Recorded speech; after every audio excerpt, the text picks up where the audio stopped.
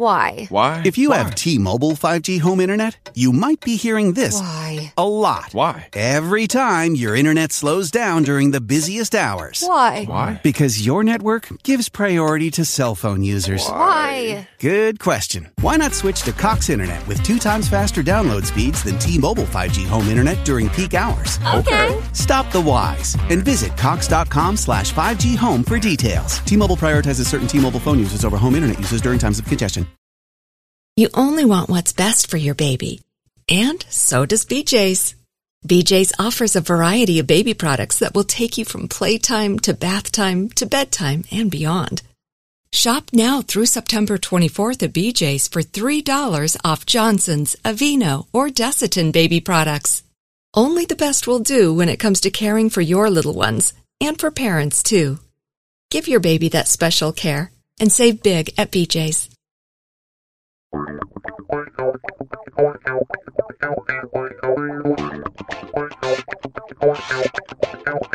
Welcome to The Approach Shot, the golf show that's more laughs than links, more stories than strokes, more guffaws than golfers. Here are the hosts of The Approach Shot, John Ashton and Neil Michaels. And here we are, in our resplendent glory. Indeed. I'm John Ashton.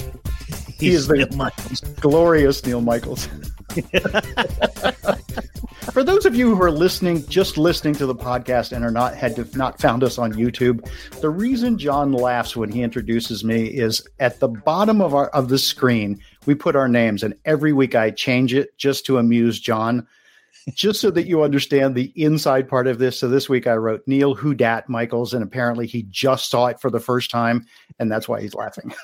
The funny part is we've been talking back and forth for 5 minutes now, and he just now noticed it. So, hence the laughter. Okay, so I'm not that observant today. I'm sorry. On the one hand, I'm saying that so that it's a good laugh, and on the other hand, I don't want people to think you're crazy. Just sitting behind the microphone, giggling all the time. It's like, no, he hasn't started drinking yet. I think that ship has sailed, man. Yeah, there you go. Oh, man, we have put together yet another stellar show for you. Indeed. Gil Capps from NBC and several other outlets will be joining us. He is an associate producer.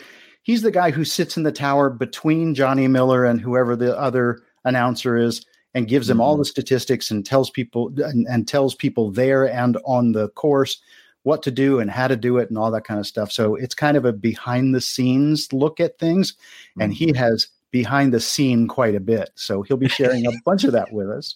I was back east. I hate that expression, by the way. Now that I've moved to California, I realize everybody in California, when they go to the East Coast, says back east. And everybody on the East Coast, when they fly to California, says they're going out west. I don't know how those two expressions started. I would like them to stop immediately. Thank you. I went back for my granddaughter's 4th birthday. Happy birthday, Layla. And we had a crab feast. You lived in Maine. I did. And you lived in other places in New England. So you will totally appreciate this. I need you to think in terms of lobster. But when you do a crab feast, whether you're in Maryland, Virginia, the Carolinas, Florida, Louisiana, any place that that they serve whole crabs and you have to break them open and get the meat. Mm-hmm. The thing that I have always found interesting is that it's a lot of fun to do that, if digging through the crab and getting the crab meat. Oh, the little wooden hammer and the whole bit, man. That's fun. The hammer, there's a little knife to crack it open, and then you usually peel it back and you get a big hunk of crab that you hold in your hand. The same applies for lobster. Mm-hmm. This is the part that after this many years of doing this, that it just occurred to me is really freaking weird. When you dig in and you get a bunch of back fin crab meat, or if you're in Northern California, if you're doing it with a Dungeness crab, you get a big handful of crab meat, or lobster in the case of New Englanders. Mm-hmm. You pull it out and you hold it up. And you say to people, wow, look at this big hunk of crab. Now, you don't do that with any other food. If I was sitting in Texas and I had a steak, I wouldn't cut a big piece, stick it on my fork, hold it up and go, look at this steak I got here. And yet we think nothing of holding up crab and showing everybody like it's on parade. And then we don't share it with them. We just get the nods and get people to ooh and ah, and then we stuff it in our gullets. What does that say about us? We're taking a big hunk of meat out. We're showing it as if we want the applause, not that the same other people you're eating with aren't doing exactly the same thing. And then we don't share it. We just eat it. Can you imagine being in Cincinnati and getting a bowl of chili and getting a big hunk of ground beef and beans and being like, look at my meat? It's quite strange. And I wonder how that started. If you're in Cincinnati, your chili is dripping off spaghetti. That's fantastic. But I mean, it does sound rather barbaric when you stop. You lived in Maine. You cracked open lobster. Did you not do the same thing? Oh yeah. I mean, you pick up the body. That's why I don't do it in public, man, because it's messy. But you pick up the body and you separate the tail from the body with the cracks and push the meat out through the claws no. And did you at that point pull a hunk of meat out and be like, look what I got? Well, because you accomplished something if you could get it out whole. That's very true. And the bigger the hunk, the more oohs and ahs you expect. Yeah. And again, thank you very much for the applause. I'm going to eat this and not share it now. That's right, exactly. This is mine. So I know we have a lot of listeners that are tuning in internationally. I checked again. We have a bunch in the UK and Ireland and Mexico and Australia. Mm-hmm. I would love for you guys to go to the at the Approach Shot on Twitter and let me know if you do this in your neck of the woods, because I just find it, after all these years of eating crab, I just now found it odd. But then again, we had a pitcher of beer in front of me and I stopped caring almost immediately. Good. So there you go. That was my odd observation. 5 days in Maryland. That's the one thing I really observed. That's what I came back with. I have nothing. I'm sorry. I thought for sure you were going to make fun of me. I set you up to just make me look like an idiot, and you're going to pass? Yeah. Aw. I think you've done enough on your own. I don't need my help. Thank you very much. I appreciate the pass. Let's get to the meat of the show. Nice. We'll be right back. We are the Approach Shot.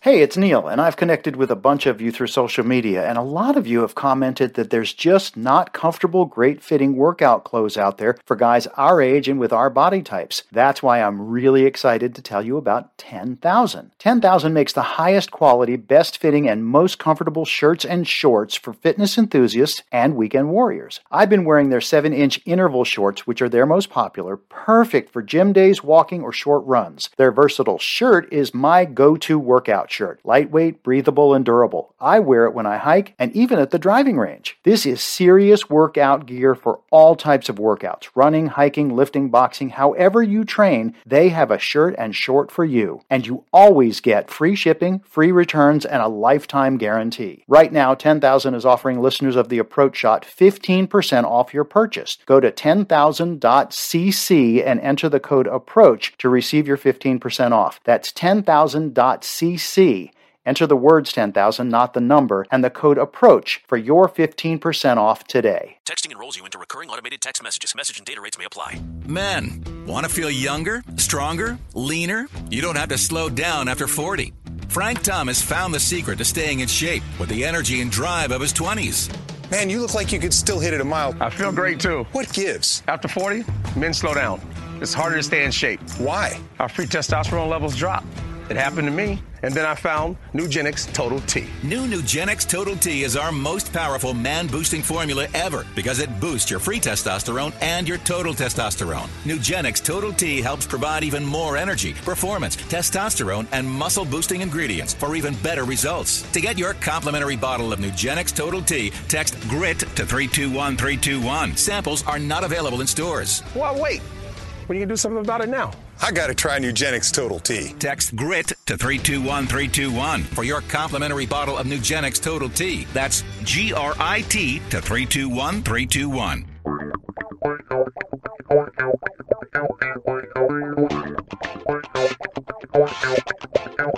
Oh, thanks for coming in the middle of the hilarity. We are back. We are the Approach Shot. I'm John Ashton.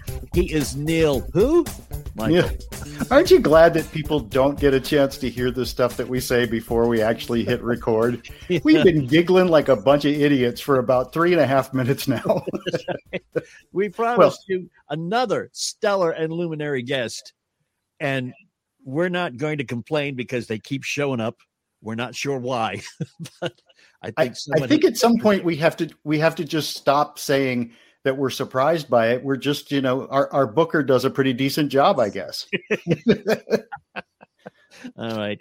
Don't hurt yourself, patting yourself on the back. Like I actually realized as soon as I said that I meant me, but still, gosh darn, I'm good. And today we have, not only do we have another person who has an Emmy award to their credit, but he actually showed up without it on a shelf behind his right shoulder, which we can't say about some other folks that we've had on the air.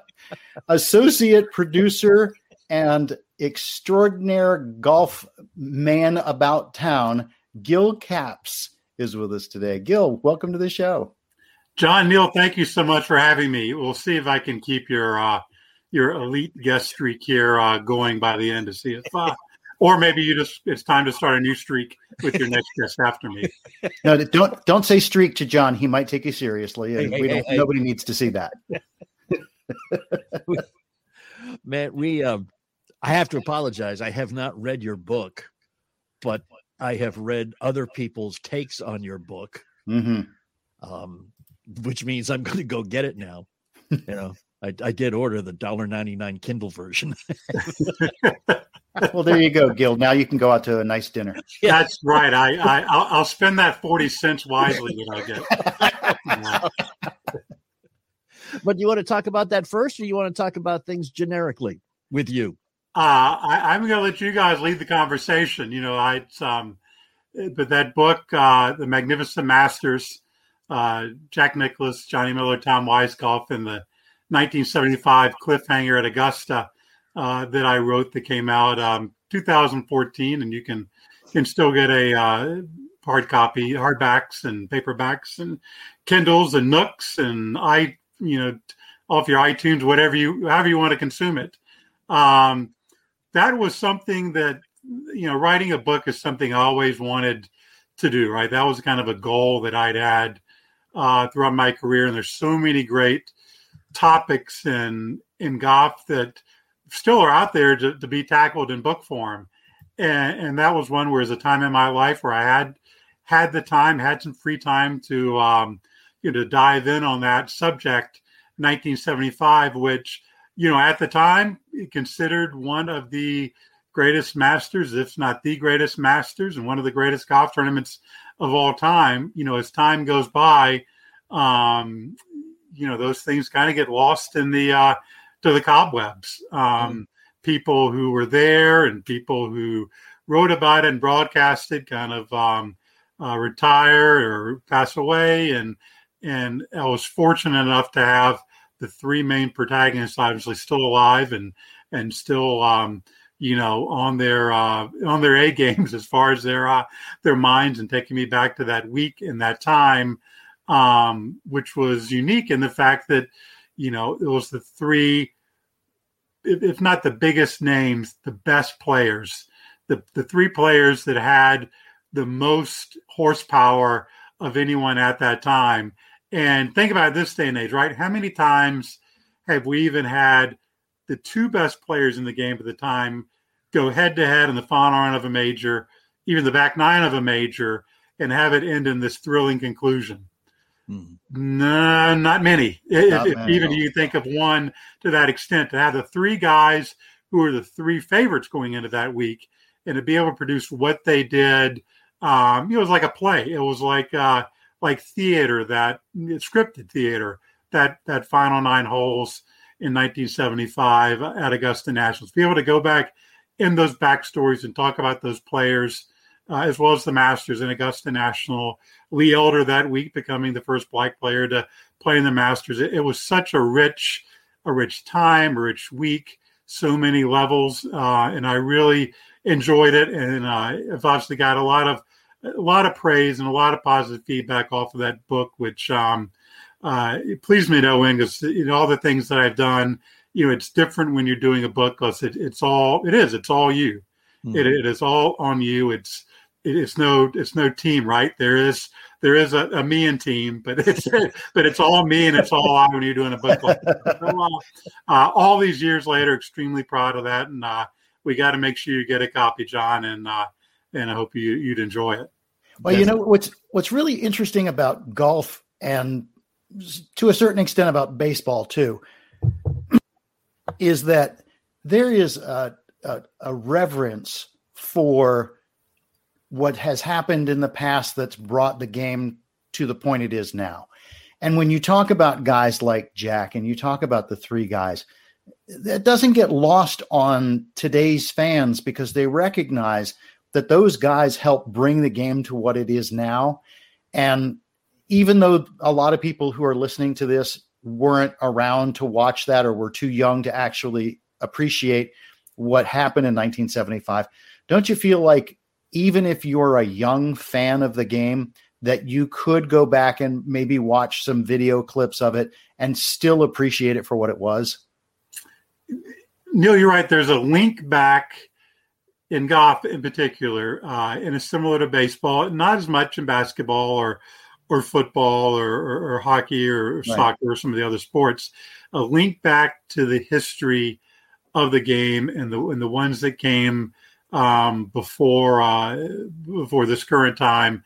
The question is, why is that? It's interesting because you'd think, when you're watching a football game, that maybe you'd hear during normal course of broadcast, names like, Joe Namath or Johnny Unitas or Bart Starr or this and that. But right, every week, on a golf broadcast or somewhere, you can't go by without you hearing Jack Nicklaus or Ben Hogan or Bobby Jones. I mean, it's constant. And you've actually had this conversation over the years with Frank Nobilo, who thinks, do we talk too much about the past? Because as we get in this day and age, and we're trying to attract, every sport is, and every business and industry is, right? The new generation, the folks who are on the phones all the time, the folks that may not have a lot of time to go back and delve into history, or really even want to care about who Bobby Jones was or Ben Hogan was. Do we focus back on those folks a little too much? And I think it's a balance, because I think maybe sometimes we do, but other times it's important, that link back to those players, because we forget how great they were and what they did and their accomplishments. And I think that the golf in particular, players in this day and age, their success is always based upon players that came before them, and building on that and comparing. Obviously, Tiger Woods compared himself to Jack Nicklaus. Jack Nicklaus compared himself to Bobby Jones. Mm-hmm. And that link and that lineage, I think, will, no matter how much the sport grows, it will always be there. And I think, too, it's particularly the kind of person who's attracted to golf and who plays golf. You get a lot of people who are really well read, really interested in history. Rarely do you get people who get into golf and just like to go out and play, and that's it. Once they kind of get into it and get that bug and get attracted to it, they're kind of all in on every level. Mm-hmm. Learning about the equipment and learning about the swing and watching on TV. And a part of it is learning about the past and learning about this rich history that the game has. And I think I'm hopeful that'll continue for years to come. And the other correlation, too, between golf and baseball, I didn't realize this. Vin Scully was doing the play-by-play for that 1975 television coverage of the 75 Masters. I didn't remember, because I was too young in 75 to equate that. But that's, and I'm sure he did a wonderful job, because he was masterful at everything he did. But he was masterful with words and masterful with moments. And if you get to, obviously, one of the great things now, Augusta National has gone back and put all of those Masters on YouTube. So you can just go to YouTube and type in 1975 Masters, and it'll come up, and you can hear him. And one of the great things that he one of the privileges that I had in doing that book and writing that book and all the interviews was interviewing Vin Scully, and to hear him, say to you, Cincinnati, was a highlight. And one of those he said, he was very mindful of those moments. And when it got to those last putts on that final green for Johnny Miller and Tom Weiskopf, he said the best thing that he could do is he just took that microphone and turned it up, up above his forehead, so he couldn't talk. Yeah. Just let the moment play and let it breathe. And that's a lot of announcers, try that. The better ones succeed. The ones that kind of aren't as good don't. But he was masterful at everything he did, and Goff being one of them. But CBS, and then obviously later went on to broadcast Goff at NBC. And you talk about linking back in history, Neil. I think that's one of the other things. Goff's been very fortunate over the years, and let's face it, you got three huge Goff fans right talking to each other right now. Right. But let's be realistic. Goff is still, if you compare it to a lot of the other sports from a spectator standpoint, it's a niche sport. It's not. You could argue maybe in the public eye that it's a lesser sport than it was in 1975. With the attention it gets from a mainstream level. Of course, I don't know what mainstream is anymore, right? Because there's not a lot of newspapers and everything is so spread out. But it's been fortunate over the years. The voices of Goff have been the biggest names in broadcasting. Mm-hmm. From Vin Scully to Pat Summerall to Jim Nantz at CBS, mm-hmm. In NBC, we had Vin Scully. You had Dick Enberg, you had Dan Hicks, ABC going back with Chris Schenkel and Jim McKay and Mike Tirico.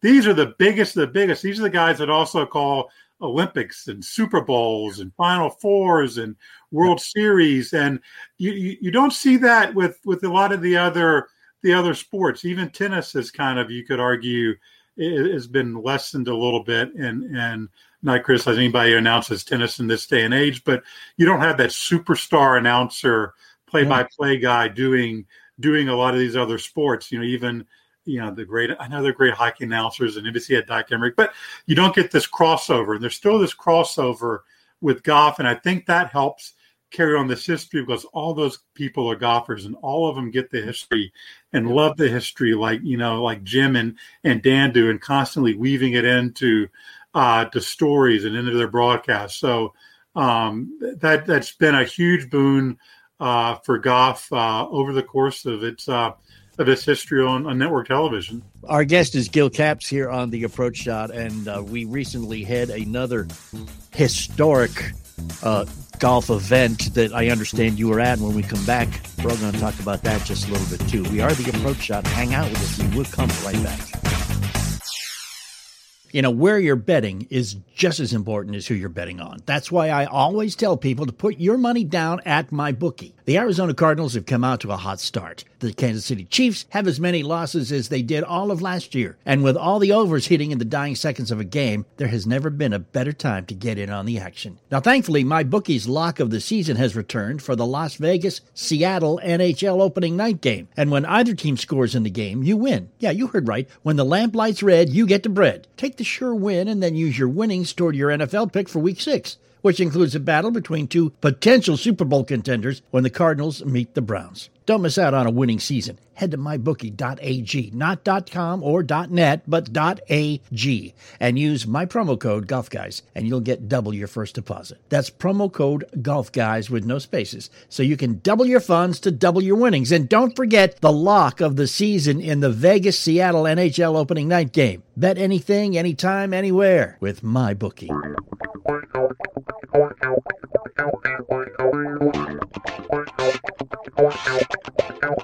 It is us, The Approach Shot. John Ashton, Neil Michaels. Hello. All of us together just talking about golf because we love it, and some of us know more about it than others. Gil. Well, and, John, Gil has been in the broadcast booth sitting sometimes literally right between the announcers for, 24 years now you've been on site, Gil? We don't have to talk years or ages here, do we? Let's put it in perspective. 3 times where the cicadas came out.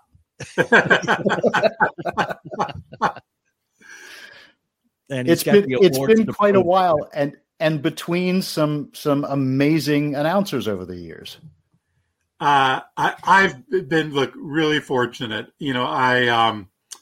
I got into this business, I won't say by accident, but it wasn't intentional. We just had the Ryder Cup recently, and the Ryder Cup is, I'll call it my mistress. That's my love. Other than my family. Last month it was my 16th Ryder Cup that I've been to, and when I got out of college, I started a regional golf publication in North Carolina, and my goal in 1993 was to get back to another Ryder Cup, but I kind of wanted to find a way to help defray some of my expenses to go back over to England to attend it. And I had read in my college alumni magazine about a fellow alumnus who had worked for NBC and done Olympics. And I thought, well, you know what? NBC is broadcasting the Ryder Cup. I'm going to reach out to her and see if she has any contacts at NBC who maybe they can use some help over there. So I can help defray some of my expenses, get over there, write some stories for my magazine, and just get back to what I thought at the time and still do. It's just not even the best golf event.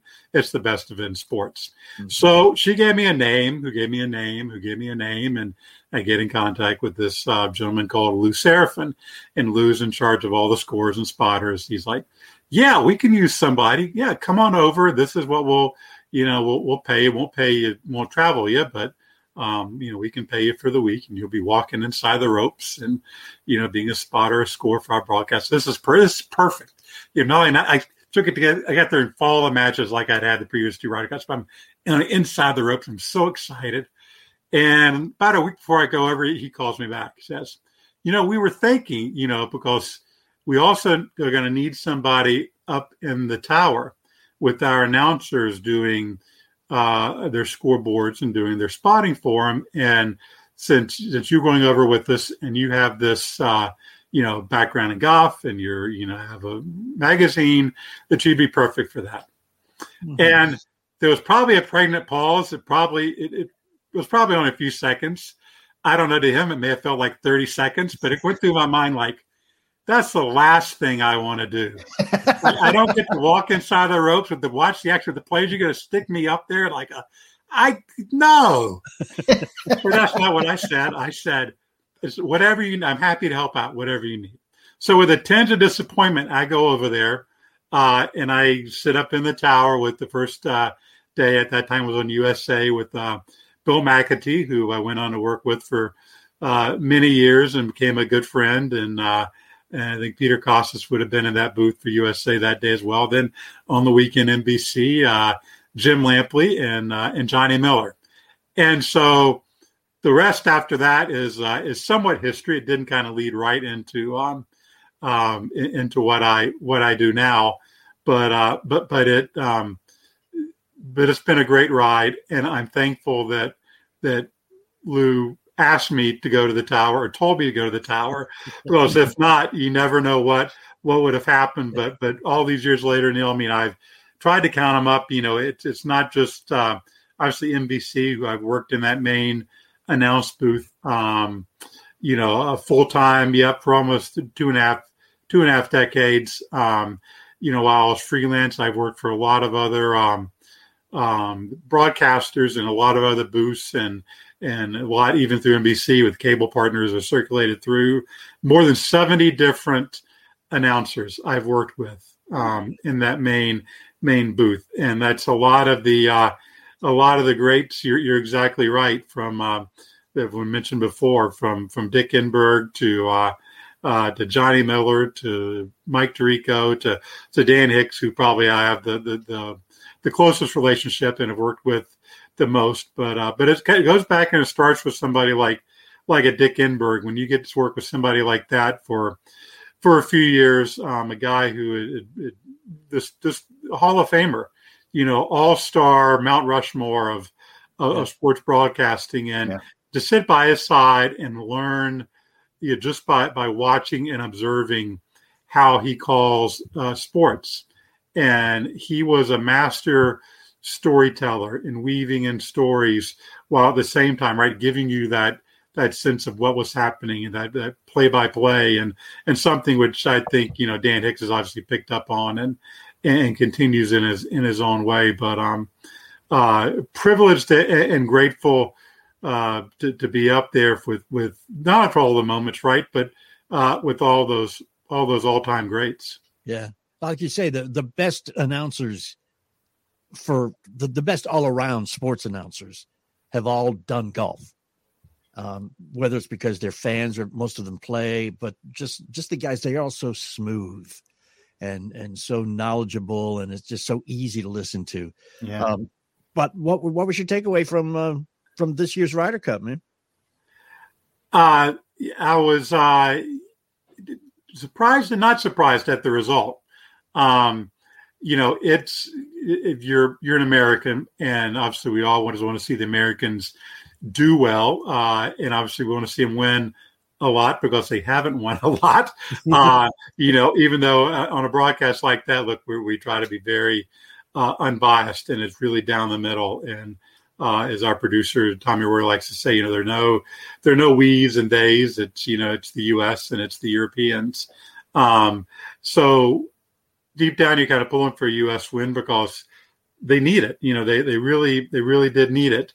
9-19, didn't really see that coming. My takeaway in the end was that was the most prepared U.S. team I think I've ever seen, and that was something I think that the U.S.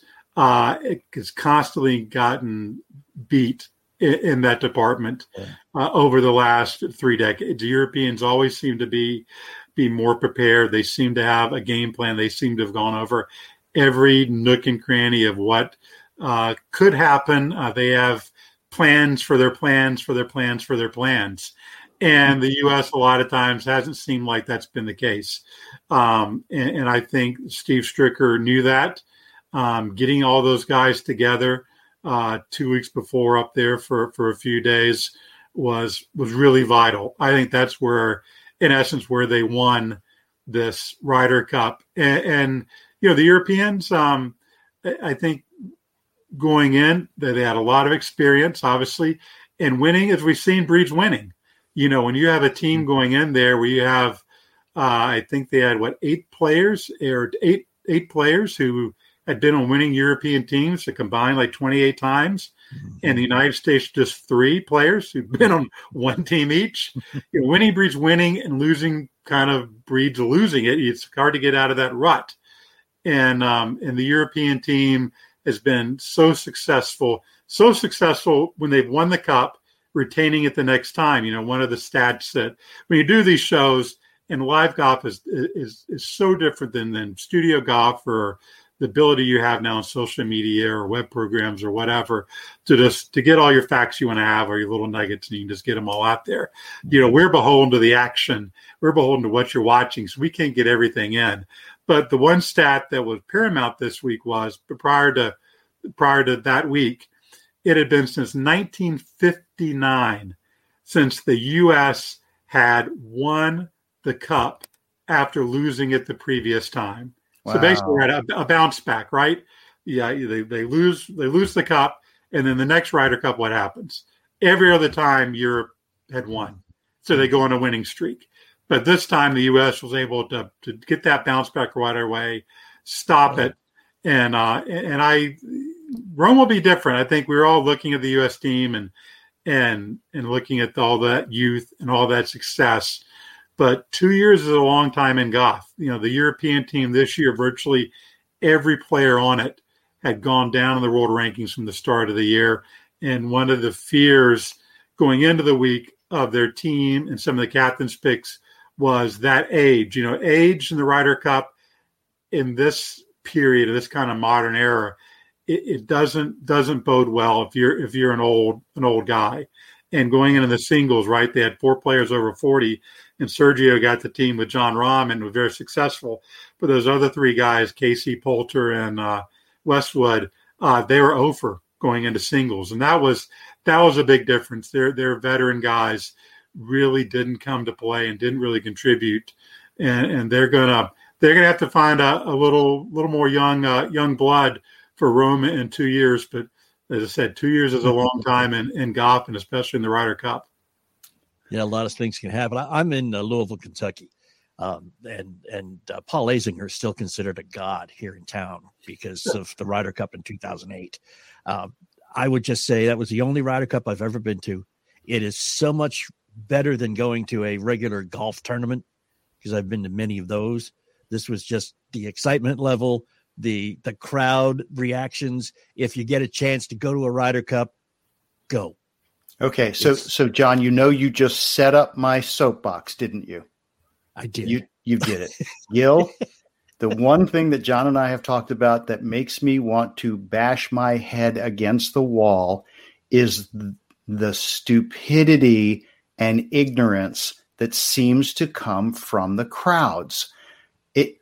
On the backswing, you hear people start to yell, "Get the hole!" And when the U.S. wins a hole or ties a hole, USA, USA, almost as if they're degrading the Europeans. Now, I get enthusiasm and I want an enthusiastic crowd, but this is golf. It's supposed to be a gentleman's game. We're not supposed to rub people's face in it. I certainly don't need to hear the idiots in the crowd yell, "Get in the hole," before the guy even strikes the ball.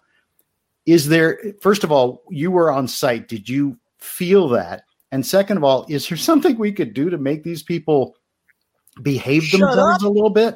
Yeah, shut up would be good, but at least act like you're at a golf tournament, not like you're at a club.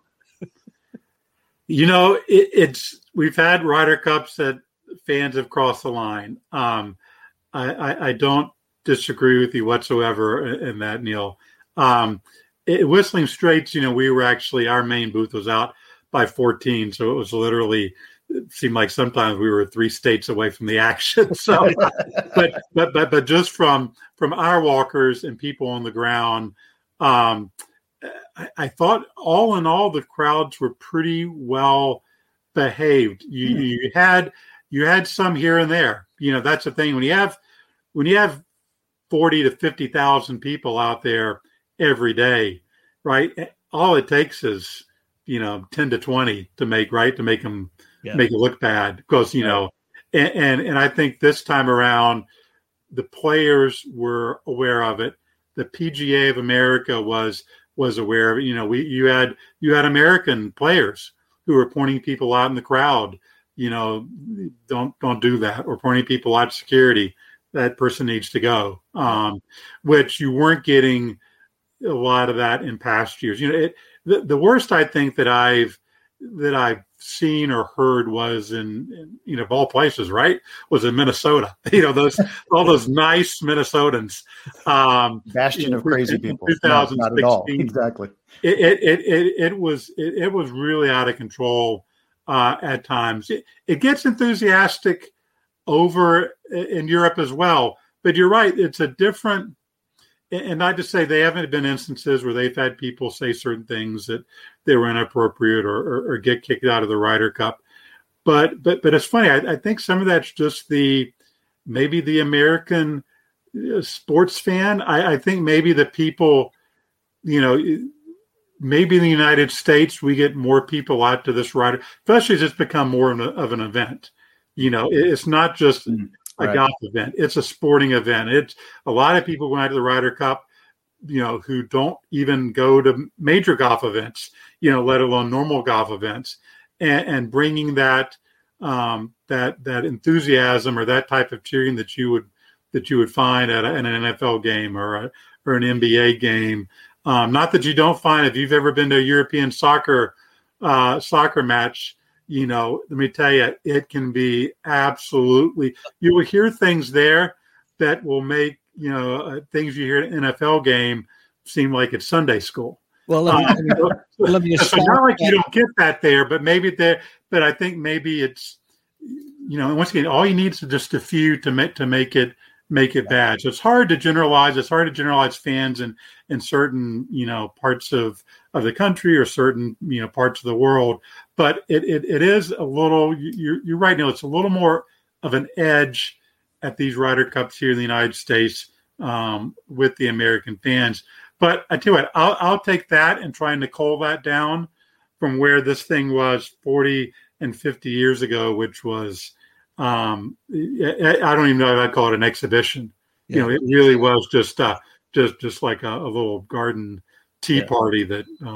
Let me expound upon what you said, though, about the Europeans in the soccer match. You want to know how the Europeans really act. Maybe they don't scream in front of the cameras and they don't scream in front of the microphones. But if you have a chance to go to a Ryder Cup anywhere in the United States, some evening during the competition, go to an Irish pub where the European fans that are there are hanging out. And you will get the true flavor of how the European fans react to the Ryder Cup, okay? We've got a whole lot of questions, but we've boiled them down to 6.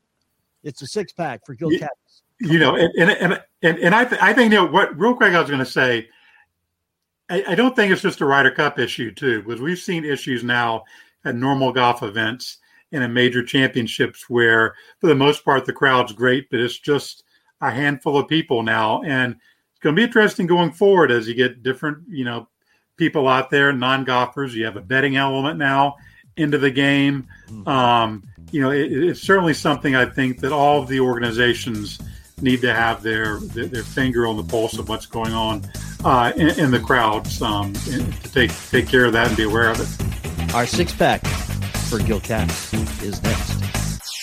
Hey, it's Neil, and with cooler weather here, you may be playing even more golf. So it's even more important to keep properly hydrated since you don't sweat as much in cooler weather. Here's what I do. I mix 1 stick of Liquid IV in some water and I hydrate faster and more efficiently than drinking water alone. In fact, mixing Liquid IV in 16 ounces of water hydrates your body the same as if you were drinking 48 ounces. And who wants to drink 48 ounces of water? Not only that, but Liquid IV tastes great with flavors like strawberry, lemon, lime, and my favorite, watermelon. Try incorporating Liquid IV in your daily routine, like first thing in the morning or before a workout. It makes for a great hangover cure too, just saying. John. Grab some Liquid IV in choice of flavors nationwide at Walmart, or get 25% off when you go to liquidiv.com and use the code APPROACH at checkout. That's 25% off anything you order and start getting better hydration today at liquidiv.com. But you have to use the promo code APPROACH to get the 25% off. Liquidiv.com. Make your water work harder. Tired of paying outrageous prices for Viagra? Well, we have great news. Now you can finally get Viagra at huge discounts. Generic Sildenafil allows you to save up to $650 on Viagra. Why pay name brand prices of $15 per pill or more when you can get the same results for less than $3 a pill? Call today and get 50 generic Sildenafil pills for just $99. Call 800-590-0443. That's 800-590-0443. Again, 800-590-0443. Every day, we rise, challenging ourselves to work for what we believe in. At U.S. Border Patrol, protecting our borders is more than a job. It's a calling.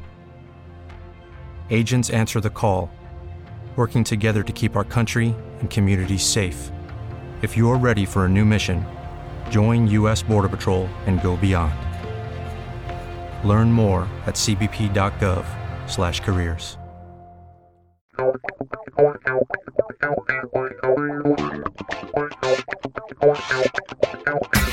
6 in-depth, deeply researched, poignant questions.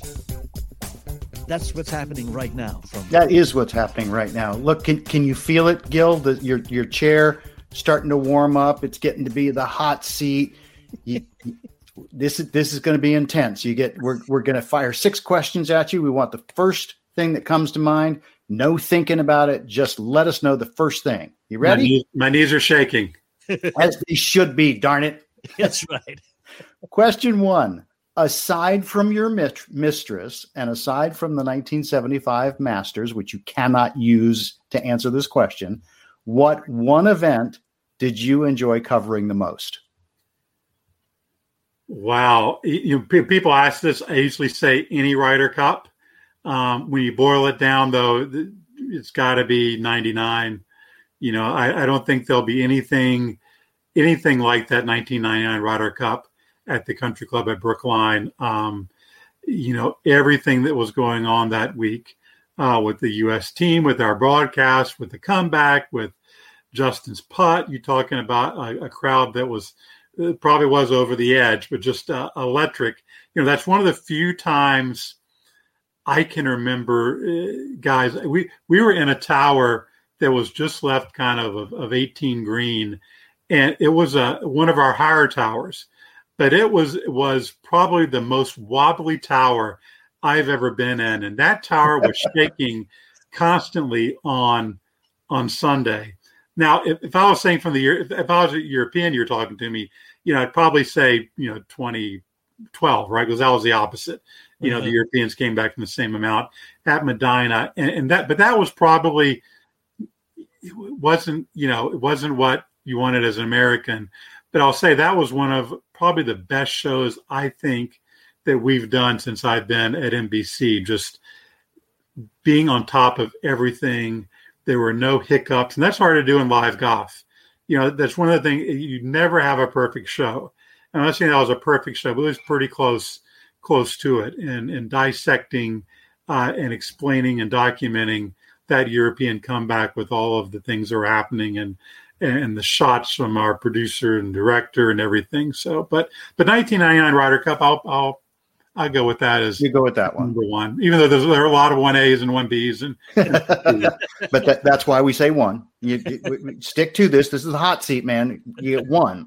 All right. Question 2: living or dead, who would you most want to have a beer and talk either sports or sports broadcasting with?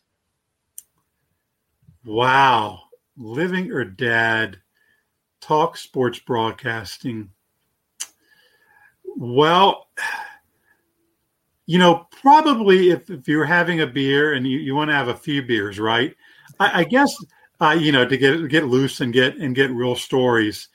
Frank Chirkinian, I guess, would be mine. He was before I kind of got into right at the end when I got into the television business. So I didn't ever get a chance to work with him. I never even met him.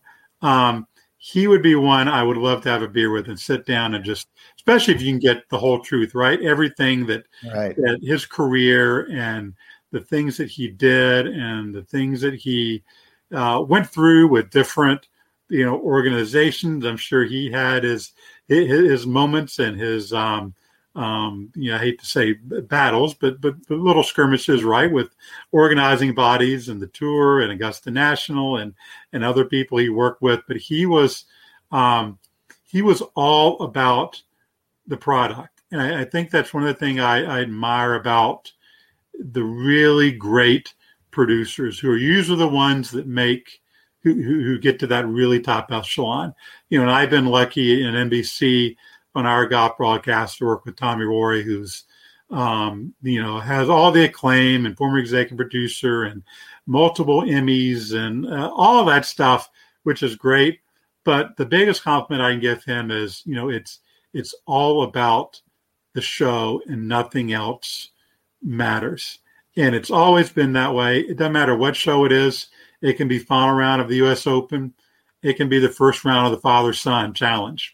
Everything gets treated the same. And I think that's why he's on such an exalted level, in not just golf production, but sports production, and why Frank Chirkinian was as well, and why Frank Chirkinian is in the Hall of Fame. It was all about those shows. So I'd love to sit and have a beer with him and just pick his brain and hear those deep down stories, some of which maybe you've never even told. Those are the best. Those are the absolute best. Question 3. We're going to use the fact that your resume says you're an associate producer, but if you could be an associate producer or basically work any non-golf event, what would it be? Wow. Well, I probably growing up would have been basketball. Would have been probably a Final Four, an ACC tournament. I'm from North Carolina, and that was my first love growing up, and played basketball all the time competitively. I never played golf competitively. It was always recreational. I got a little more into it in college. This day and age, though, I would have to say, going back to what, John, we talked about a little bit, I would maybe pick a World Cup. I think that would be loads of fun to work on. If you had one event. Now, if you had, I think all the European soccer is great, and love to, that would be a dream to move to Europe and go around. But if you're talking about an event, that's the most watched, the most passionate, the most cared about event in the world. Mm-hmm. And so doing one of those that'd be a blast at some point if I could do that. Excellent. Question 4. The approach shot genie, who's around somewhere, this is my magic wand, grants you one wish: play a round of golf with anyone in history, win another Emmy, or have your book, The Magnificent Masters, become a New York Times bestseller. You get to pick one. Which would it be? I thought you were going to say get to play a round of golf with you two somewhere. I wouldn't put that on there because I know it never gets picked. Well, it would depend on where it was. That actually could. I could go to the top of the list, but depending on the venue. These are tough questions because, right? Number one, you were talking New York Times bestseller, and we're talking making a little more money than I did off of the Magnificent Masters. Playing golf with someone or winning, Emmys are nice, but look, they don't, especially the Emmys, they mainly signify, as one of my friends, put it solidly, they just meant that you worked on a big show at some time. Mm-hmm. They don't signify what was the best broadcast, because some of the better broadcasts that we've had, the best broadcasts, have been some of the worst god-awful events. Those are the challenging ones, right? To make a great broadcast something that you're not watching that's going to be remembered or great as a great event. But I don't know. Maybe it's the memory of playing golf with somebody, somewhere. I mean, obviously, anytime you get to play with your dad, and my dad's still living, would be a blast, and include 2 other people from history, and that'd be a long list, whether you pick a Bobby Jones or a Jack Nicklaus or somebody even going back like a Tom Moore Sr. would be fascinating to play with. So I think maybe it would be that having that memory, playing golf with a foursome like that somewhere, somewhere historic would be a wonderful memory, and that'd be what I'd take from your genie. I think John is booking your round at French Lick as we speak. Question 5. You have mentioned a lot of the best announcers in the history of not only golf, but of sports broadcasting. Which one announcer that you worked with was your favorite? And then which was your least favorite? And is there a story that goes with it? Well, that's not fair. I know. That's why it's a hot seat, Gil. I can lie to you and make up, Red Barber was my favorite, back in the day, but I'm not going to do that to you. Look, I think I'm so fortunate that there have been so many more people I've worked with in those booths who I liked than I didn't like. I won't say that, especially on the NBC side, working primarily with Dick Enberg, and now I've worked with Dan Hicks for, even before Dan got in the main booth, I still worked with him. But Dan has been in that main booth now for, this is 22 years. So when you work with somebody that long and on such big shows, it's, you develop a relationship and a working relationship and a personal relationship, and a rapport and an ability to sit by somebody's side And, you almost, I think anybody can probably tell you this, they've worked with somebody for a long time or long-time partner. I think that's one of the reasons our whole crew is successful, because you have a lot of people on that crew, announcers and people in the truck with Tommy Roy and Tom Randolph, who's the co-producer, who've been together for decades. And you know what that other person is thinking. And you're already thinking 3 steps ahead of that person. I think, it worked a lot with Bill McAtee as well and got that kind of relationship. But when you get that, it's special, and you really feel like, you're working as a team, working as not just as an individual, but contributing to everybody. And so when you ask that kind of question, there are lots of other people I really like and people I've worked with, but when you're with somebody that long, and somebody who's that good too, because I think that's, I think, I'll get in my soapbox here. While there have been so many great ones, and I've had the honor of working with Jim Nantz before too, often on an occasion, and he's just one of the Hall of Famer, tremendous. But I think Dan is so underrated in his golf broadcasting, and I think I would argue he's the best that's ever done that, because he has the ability, I think, to tell stories, the ability to put into context what you're seeing, and take everything full circle during a show, combining that with still being on his A game and whip smart and being able to get you everywhere you need to go. Because that's one of the things with golf you don't realize. At home, it may be the slowest sport to watch. You may think, oh, this is so slow. But on a production, when you're having to choose where you're going and you have all these balls in the air on this huge golf course, and you're sitting in the tower and you're not seeing anything live, you're seeing everything off a program monitor and trusting a producer telling you where to go, that's hard. It's really, really hard to do it well and to do it clean, and then worry about all the other stuff too.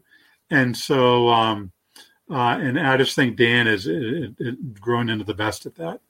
Can I say that you dodged the least favorite? I was going to say, can I say one thing though before he gets to that? Because we're not going to make him incriminate himself, man. Come on. Yes, we are.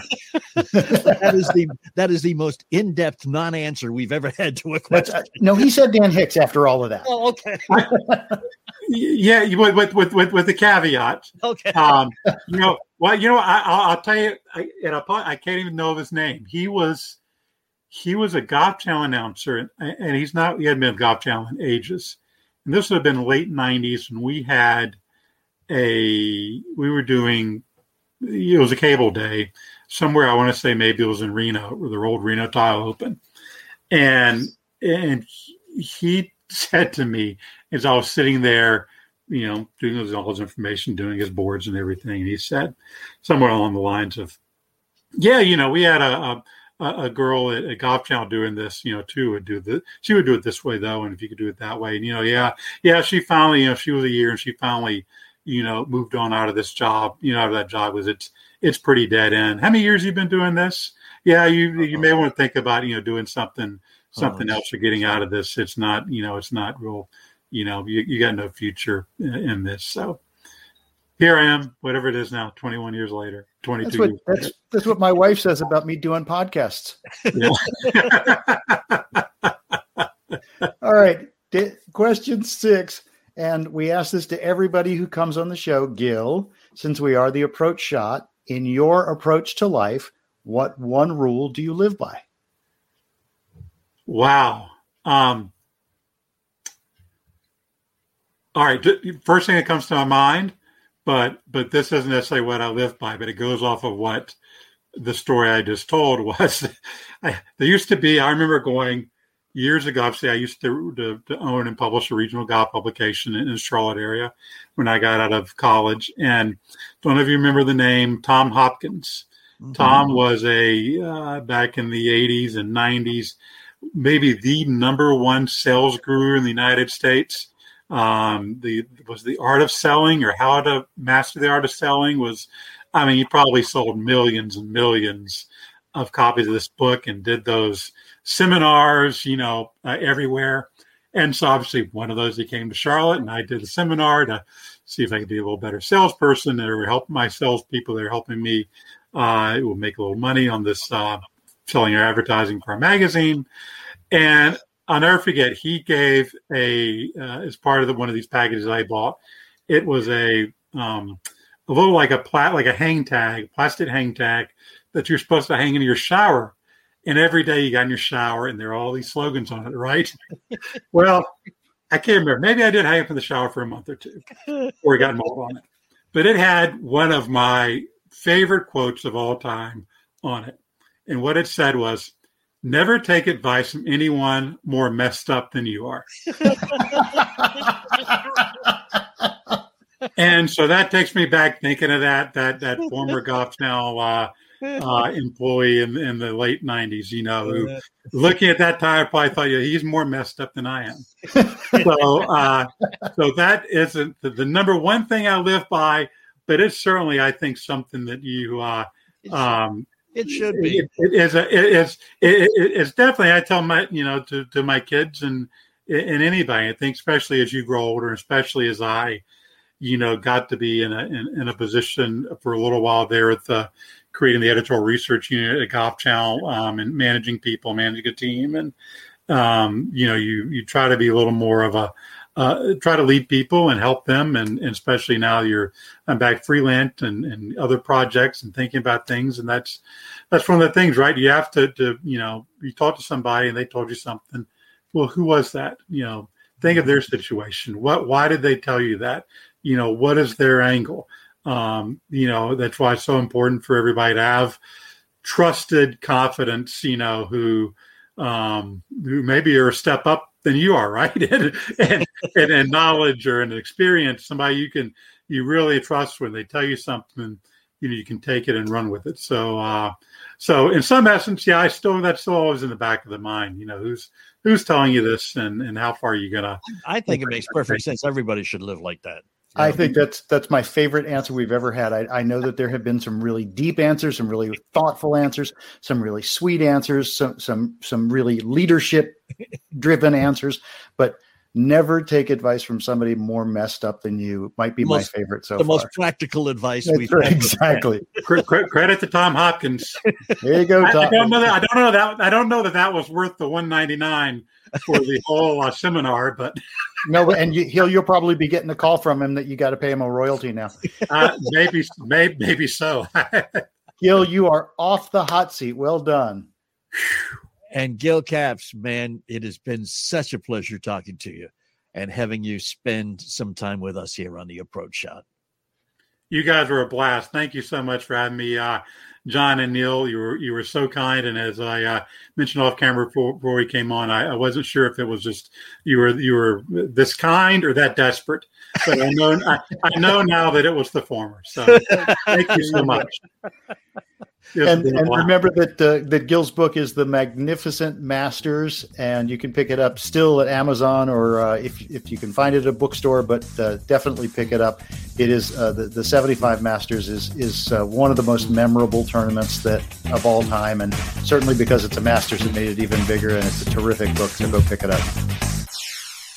Have current events affected the ability for you to pay your bills? Has your credit card debt overwhelmed you? Has your income decreased because you're working less, or have you lost your job? Credit Card of America may be able to help you find a solution to this problem. We offer a free, no-obligation consultation to learn how you can cut your payments by up to half and potentially lower your interest down to zero. Credit Card of America is an A+ rated nonprofit company that will work on your behalf. Credit Card of America is licensed in all 50 states and has counseled over 1 million consumers struggling with debt just like you. Let us help you analyze and prioritize your debt, negotiate with your creditors to reduce interest and payments, set up one affordable monthly payment, and provide ongoing education and support. Call now for a free no-obligation consultation and learn how you can become debt-free. Call 800-613-7650. That's 800-613-7650. 800-613-7650. What are you going to take away from the conversation with Gil? I am going to take away the fact that the 18th tower is on the 14th pole.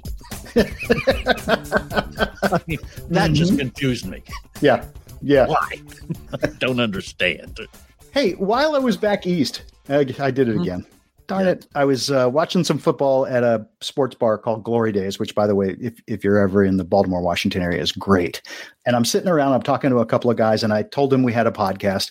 And I told them that in the six pack, a lot of times we'll ask if you could play golf with anyone ever, who would it be? Right. And we got the normal answers, Jack, Tiger, Arnie. And one guy just sort of waited and was just sitting there with like his finger on his chin. And he was thinking about it. He goes, Phil Mickelson, which is an answer we've never gotten. No. Not in 40 podcasts. We haven't gotten Phil yet. And everybody kind of looked at him like, that's a great answer. Because Phil is as good as anybody who's ever played. He maybe hasn't won as many tournaments as Tiger or Jack, but he's as good a player, and he's made that kind of impact on the game. But it's his approachability, pardon the obvious approach shot pun, that makes him such a cool guy that people would want to play golf with or sit and have a beer with. And I thought that was interesting because I had to think back. Nobody's ever said Phil. Bravo. Great answer. That's probably because not many people can afford to play golf with Phil Mickelson. That's why it comes up in the six pack, where if you could play with anybody. Yeah, there was a story that, they play practice rounds together before tournaments. Yeah. The pros do. He had a practice round he was playing with, I forget who the participants were, but one of them was a rookie. And this was like his first or second ever PGA tournament. And Phil stumbled to the first tee and he said, gentlemen, it was 7:15 tee time. He said, gentlemen, I don't get up this early for anything less than $2,500. So that's what they were playing for in that particular $2,500. But he was very cool because the rookie got a little scared and he looked and he said, don't worry about it. You can wait until your first win to pay me. Ah, there you go. We also know that Phil is one of those like Michael Jordan who doesn't have any problem making a bet or two on the course. Yeah. So the $2,500 is going to come out of that rookie one way or the other. Oh, yeah. It's not a question. Right. I think that $2,500 is probably going to cost him over $5,000. All else I want to say is go Sox. Yeah. Thank you very much. Speaking of bets, had I bet on that, I would have lost a lot of money. I think the Sox are fun, but I didn't think they stood a snowball's chance in hell of beating Tampa. And that's egg on my face right there. Oh, ye of little faith. Well done. That's a couple of New England references this show. So it's nice that we got those out of the way. Oh, there'll be plenty more. I'm sure. You can count on it. We have a few really fun guests lined up. We've got some golf pros. We've got some professional drinkers. Yes, we do. Other than us. We're amateurs. Yes, we're striving, but we have never been paid to drink. We have a guy coming on in another couple of weeks who his job is to drink and to create drinks. He is referred to as America's CEO. You may have seen him because he's on a lot of the morning shows, ABC, Good Morning America. And CEO stands for Chief Entertainment Officer. Rough job. He's a piece of work. We've got him coming on in a couple of weeks. His name's Tim Laird. You want to keep your eyes and ears open for that. But other than that, we just want to sit here and thank you for coming along and listening to the conversations with all of the wonderful, stellar, and luminary people who, for some reason, agree to come on and talk to us. If you have somebody in mind you would like us to talk to, or if you would like to be a guest because you have something to add, get in touch. What is the Twitter thing they can get to you at, man? It's at The Approach Shot. And if we don't accept you as a guest, remember that's John Ashton.